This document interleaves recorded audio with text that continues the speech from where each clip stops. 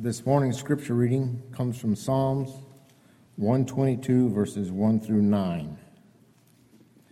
I rejoiced with those who said to me, "Let us go to the house of the Lord. Our feet are standing in your gates, O Jerusalem." Jerusalem is built like a city that is clearly compacted together. That is where the tribes go up, the tribes of the Lord, to praise the name of the Lord, according to the statutes given to Israel. There the thrones of judgment stand, the thrones of the house of David. Pray for the peace of Jerusalem. May those who love you be secure. May there be peace within your walls, and security within your citadels. For the sake of my brothers and friends, I will say, peace be within you. For the sake of the house of the Lord of our God, I will seek your prosperity.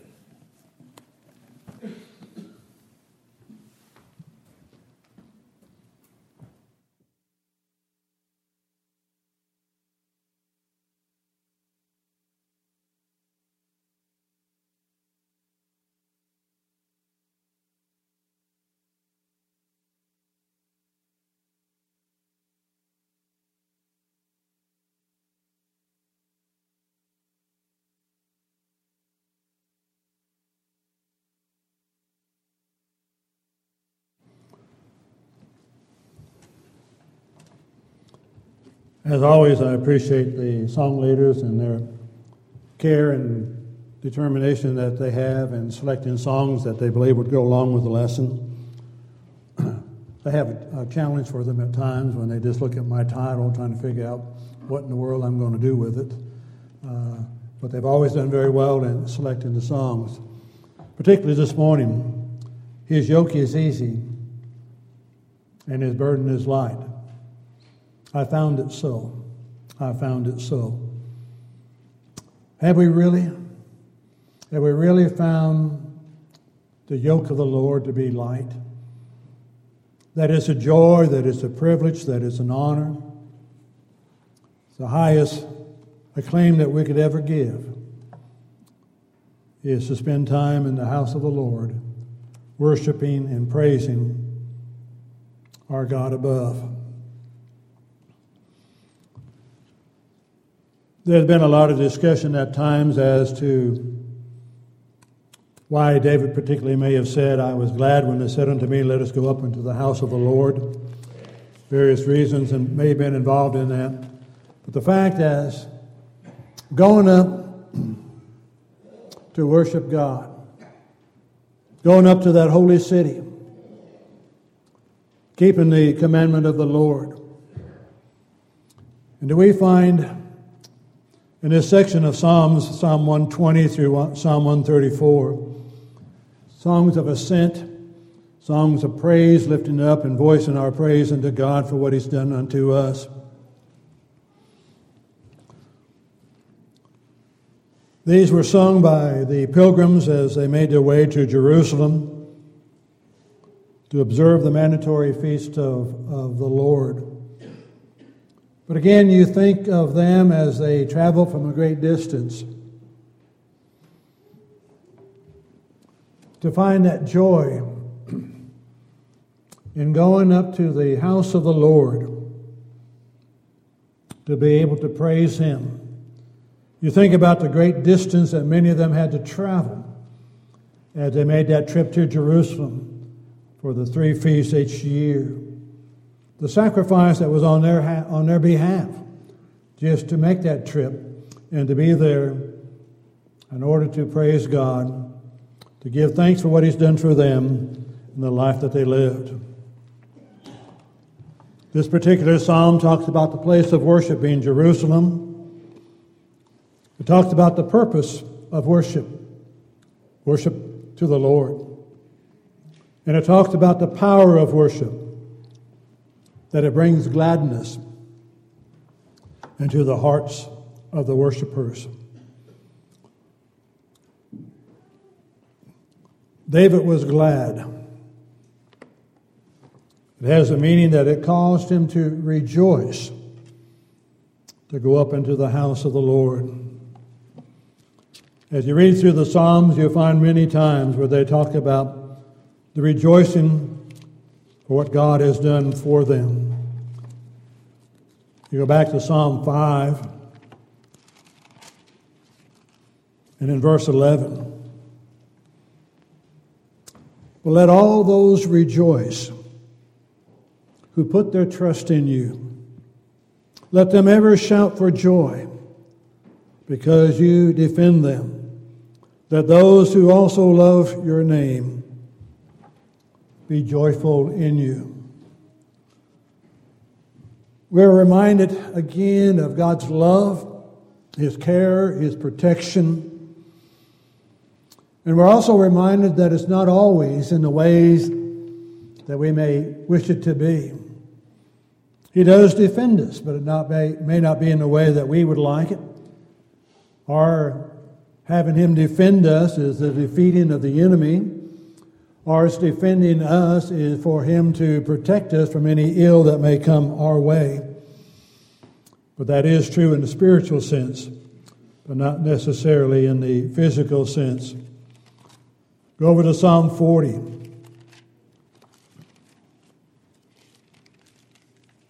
In verse 16.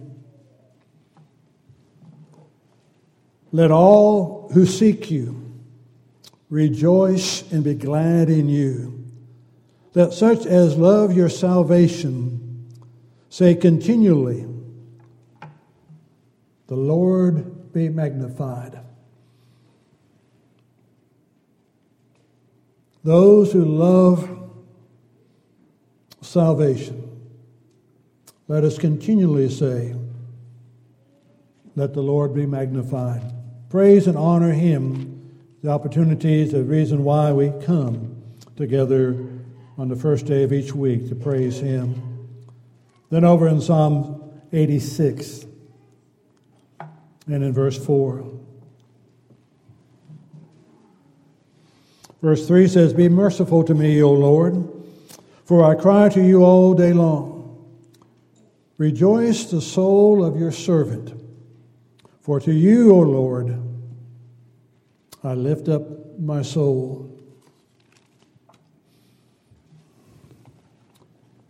What's the purpose? What was the purpose for the Jews gathering together in Jerusalem at the temple on those 3 occasions each year? But to praise God, to offer up gratitude and thanksgiving for the blessings that He had bestowed upon them year by year and day by day. Again, at this time, as well as the times that would follow, that may not always seem to have been a highlight, if you will, of their lives. It could have been. But their lives were not always freedom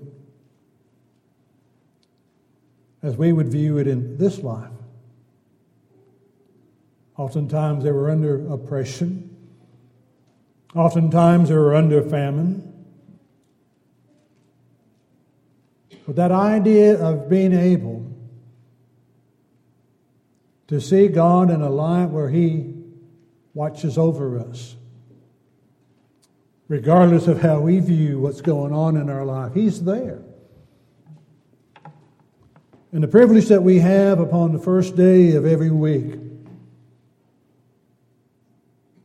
is that our thought as well? I was glad when they said to me, "Let us go up to the house of the Lord." Do we see it as a joy, as a privilege, as an honor? To see this gathering together on the first day of the week as an opportunity to praise God for indeed what He's done for us. David talks about going up to hear the precepts that God has, the testimony of Israel, to see what it is that God had asked of them. And like them, we may not always do it in a way that God would want it to be. Sometimes they may have done it out of obligation. as opposed to doing it out of gratitude and thanksgiving. I go because I'm commanded to go. That our thoughts at times in considering the worshiping of God together, I go because I'm commanded to go? Or is it a privilege? Is it an honor to be able to gather together and to worship God? To hear His word proclaimed unto us. To be willing to do the things that would be pleasing in His sight. They went to hear God's word and they went to praise God for His blessings that He had bestowed upon them. Give thanks unto the name of the Lord. Not just on the first day of the week. It's a characteristic of our life. Giving thanks to the Lord for what He's done. But is it not a joy to be able to gather together with those of like precious faith and to lift our voices together in praise to God? His yoke is easy. His burden is light. I found it so. I found it so. We're encouraging one another in the singing of our songs, are we not? As you sing it, does it sink down, and is that what you really, really, really mean? That you found the yoke of the Lord to be light and for it to be easy. Because you've turned the life over to God. You're letting Him be the guiding influence. And ours is the following of His will and doing the things that are pleasing in His sight.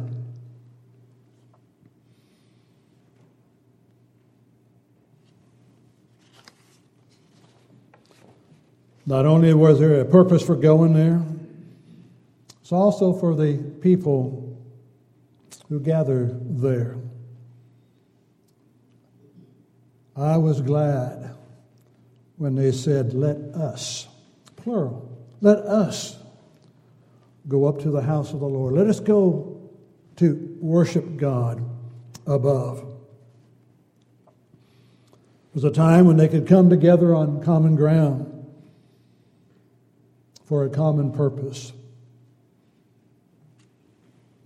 And I'm sure they had them as well as we have them today. The petty disputes, the family disagreements are put aside so that they could worship the Lord together. We come from different backgrounds. We have different families. We have different points of views. We have even at times different ways of looking at Scriptures. And yet we have this command that the Hebrew writer talks about in Hebrews 10, 24 and 25. For us to consider how to provoke one another to love and good works. Consider how to stimulate one another to love and good works by not forsaking the assembling of ourselves together, as is the habit of some, but encouraging one another, and all the more as you see the day approaching. That encouraging one another, stimulating one another, considering how we can do that so that we can worship God together. This is the time when we are united in what we're striving to do. If our hearts and our minds are where God would want them to be. To do this in a way that God prescribes, there are some characteristics that must be true in our lives. We're going to worship together in harmony. We're going to worship together and praise to God for His salvation, the forgiveness of our sins through that blood that He shed on that cross. We're going to have to learn to practice Love. Biblical love, as defined for us in 1 Corinthians 13, verses 4 through 8.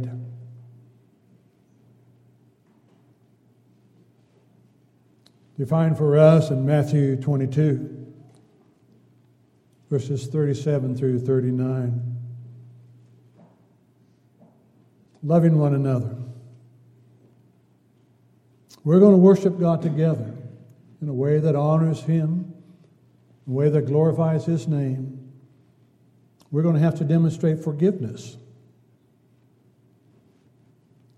Defined for us or described for us in Ephesians 4, verse 32. Forgive one another, even as God, for Christ's sake, forgave you. Forgive one another, just as God forgave you for Christ's sake. Christ died that we might live. Christ died that we might be united together in praise of His name. We're going to worship God together and praise His name. We must learn to live with tolerance towards one another. Romans 15, 1 and 2 talks about it, being tolerant of each other, being considerate of one another, forbearing with each other, and doing His will. Then we must be willing to offer restoration as well, to restore those who have once stood with us and then, for one reason or another, have fallen away. We must learn Christ first, others second, and ourselves last. To put away the petty differences and come together with that desire of worshiping God, as He says. People united by family. The tribes of Israel go up together. We are family. We need to see each other as family, to spend that time together, of how precious it is when saints gather together to praise the one Father, to realize what it is that brings us together, that sacrifice of Jesus, of how supreme it should reign in our lives and in our hearts, that whatever the petty differences are, for the sake of Christ, for the sake of our souls, to be willing to lay those things aside. And we come together to worship and to glorify God. 4 times in this Psalm of David, he mentions the word Lord. He was at the heart of all that they did, and He's to be at the heart of all that we do. All that we live and all that we do, the Lord is to be the center of a life that we live. All evolves around Him. There's not an aspect of our life that is ours alone. You're not your own. You've been bought with a price. Therefore, glorify God in your body.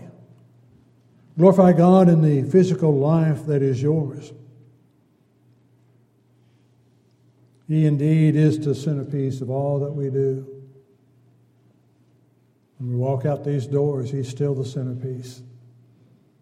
Wherever it is that we go in this world, whatever it is that we do in this world, He is to be the centerpiece. But this is a time when we gather together to remember indeed how precious the Lord is.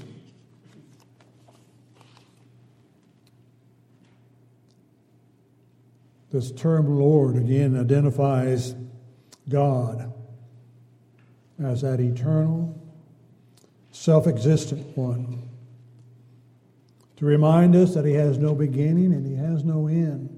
Concept hard to grasp, if you will, because we're time-oriented. And it's hard for us to conceive of no time. And it's hard to fully grasp the love that God had. We take what He's provided for us so commonly that oftentimes we do not even reflect upon what we have. He created a universe for us. It displays His handiwork. It shows the glory of God, but He designed it for us. As He made it, you look at what He's created for us in the physical realm. Then you look at what He's provided for us in the spiritual realm.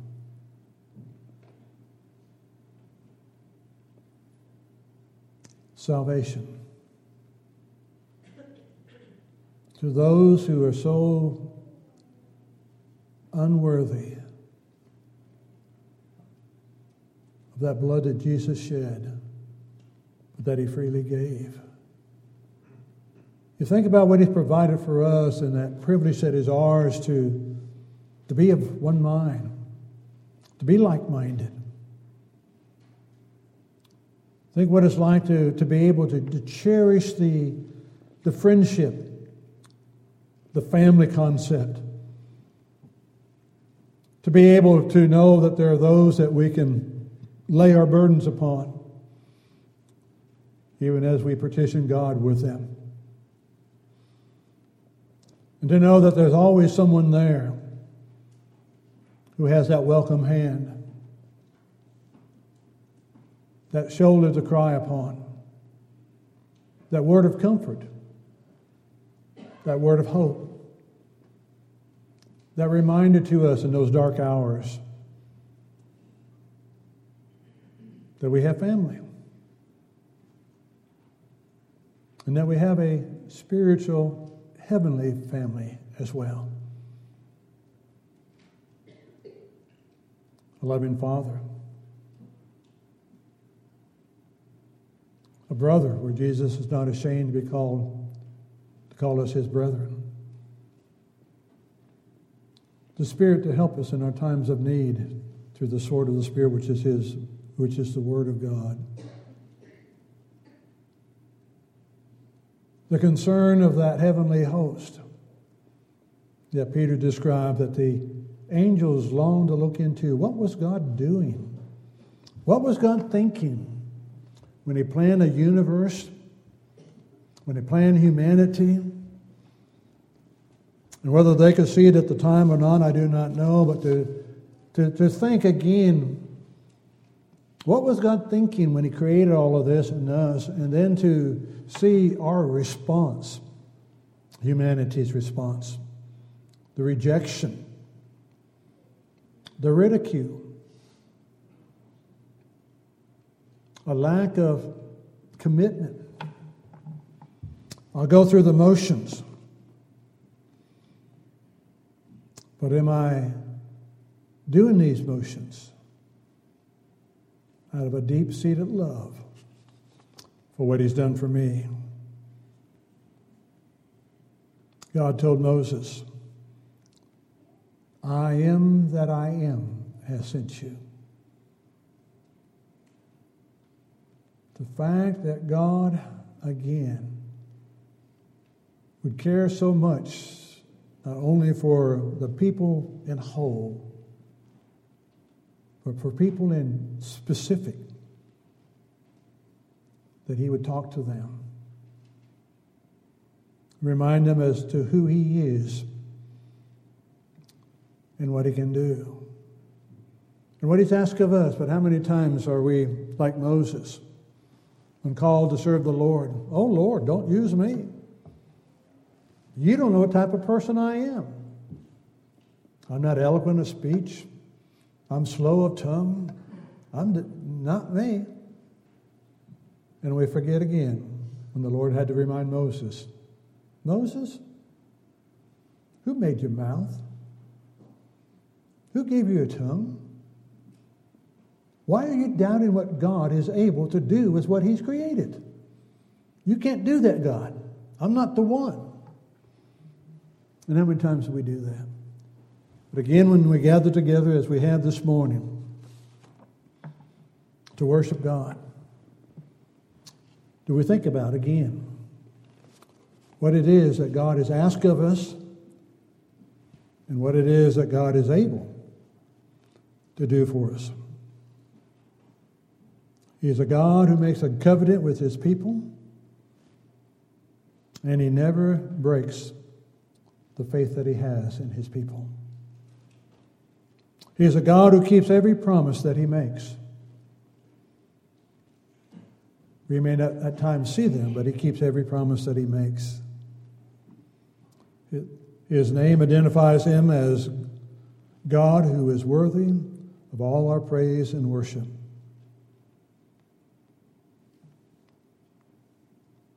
And in the final analysis, he is why we're here this morning, is he not? We're here because of God. There are many other choices we could have made. But knowing you, there's not. There's one choice we made. To be in the house of the Lord, worshiping and praising God. If you came here for any other reason than that, you came for the wrong reason.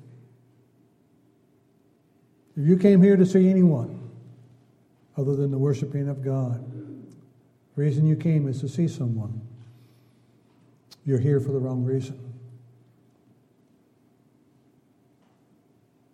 I know it's hard to believe, but if you came to see me, you came for the wrong reason.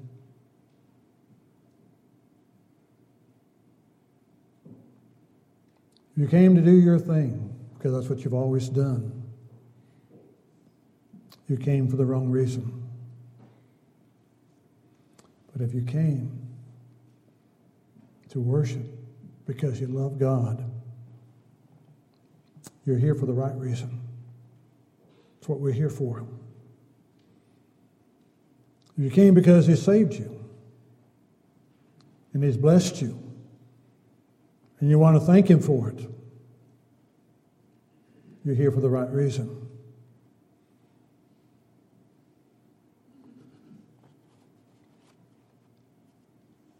I don't know what your reason is for coming, but mine would be, I once was lost in sin, but Jesus took me in. And then a low light from heaven filled my soul. It bathed my heart in love and wrote my name above. That's the reason for being here. When you look at Psalm 122 and consider the reasons why David was glad when they said to him, let us go up to the house of the Lord together. Does that echo in your heart? This is a good opportunity to examine how we feel about going to worship in the house of the Lord. To examine how we feel about worshiping the Lord and how we feel about the family of God. Has he touched you? Has he touched your heart? Then you need to be doing what he says. Love the Lord your God with all your heart, with all your soul, and with all your mind. And the second is like unto it, to love your neighbor as yourself. Where are you? in that scripture? Is there a need to make a change in your life?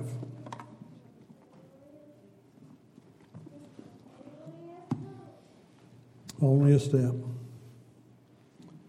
How many times we come up just short? How many times do we quit just before the answer is given? How many times do we doubt God